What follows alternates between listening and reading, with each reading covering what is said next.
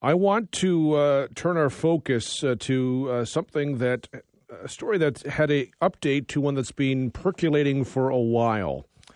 A group of London disability advocates have submitted an audit request with Ontario's Accessibility Directorate for the London Transit Commission in regards to its paratransit system.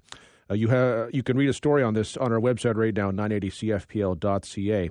Associate Professor of Disability Studies at King's University College, Dr. Jeff Preston, says the request's goal is for the LTC to understand its obligations under the Accessibility for Ontarians with Disabilities Act. Among the issues highlighted in the submission is the inability to use smart cards on paratransit, as well as a lack of online booking.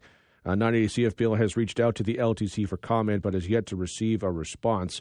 Jeff Preston joins us now to talk about this. Jeff, appreciate the time today. Yeah, absolutely. Anytime. So there are a lot of issues with paratransit in this city. With regards to this audit request, maybe if you could explain to the audience what the issue is. Yeah, absolutely. I think ultimately there's sort of two sides of this issue.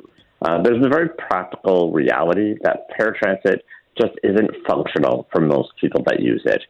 Just the design of the system, the lack of capacity, it means that a lot of disabled others are left sitting at the sidelines, waiting at the curb for a ride that may never arrive.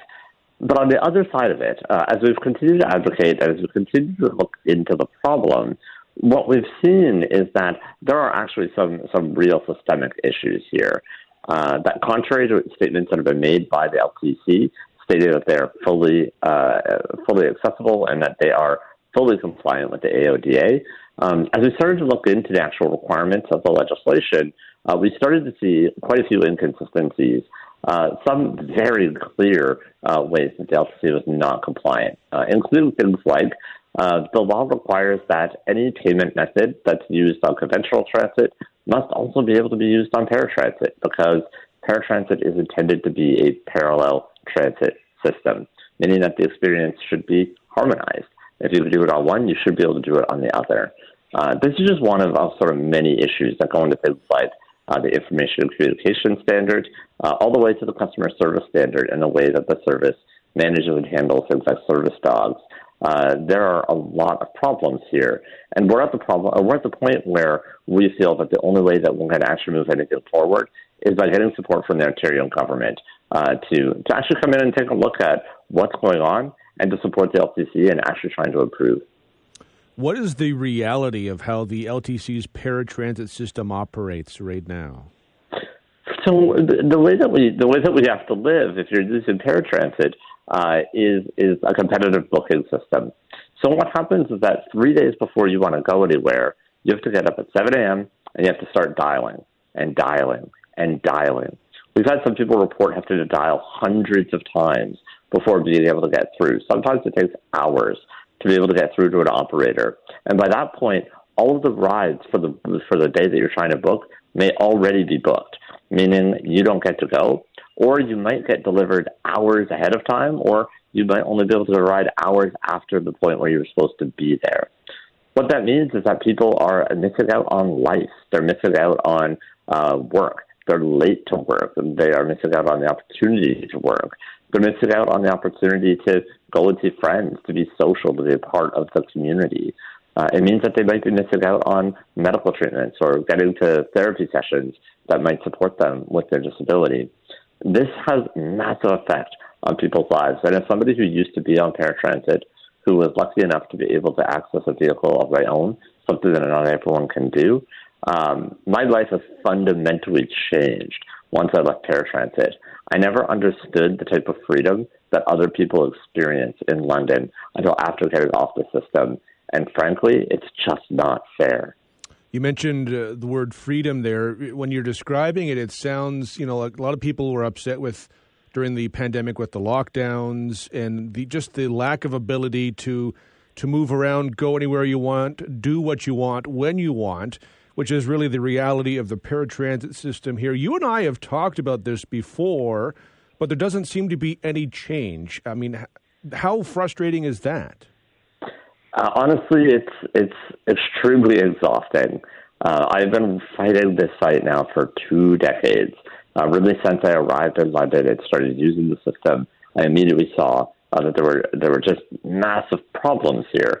I started advocating in the early 2000s.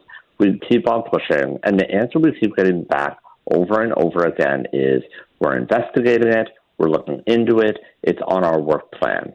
This is the thing we keep on hearing over and over again.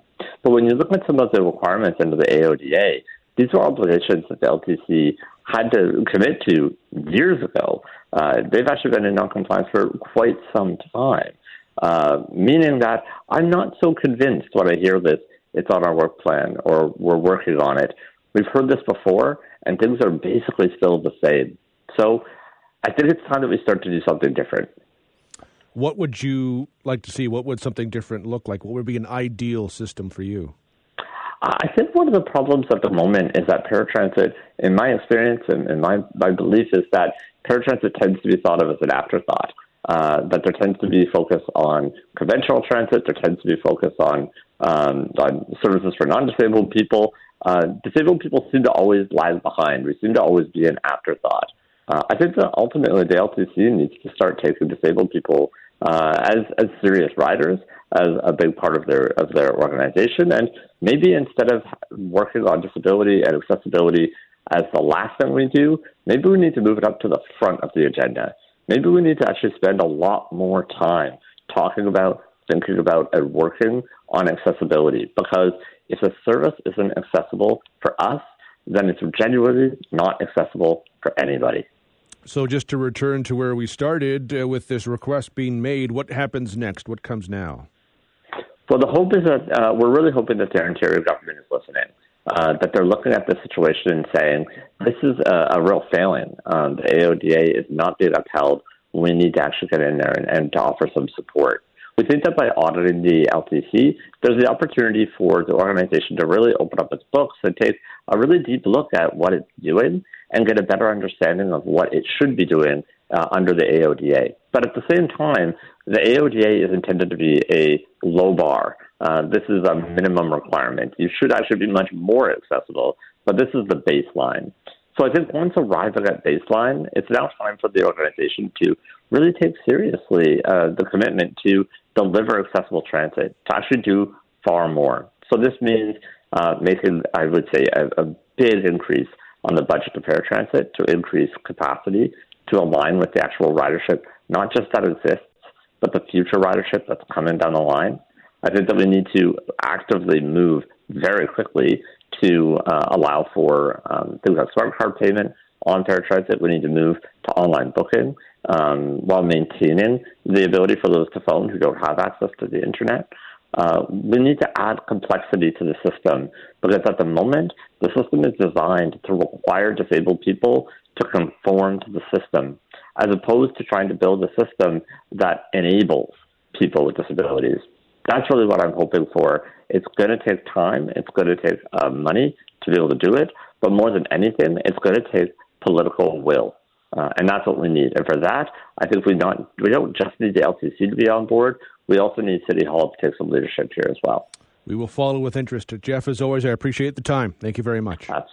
Thank you so much.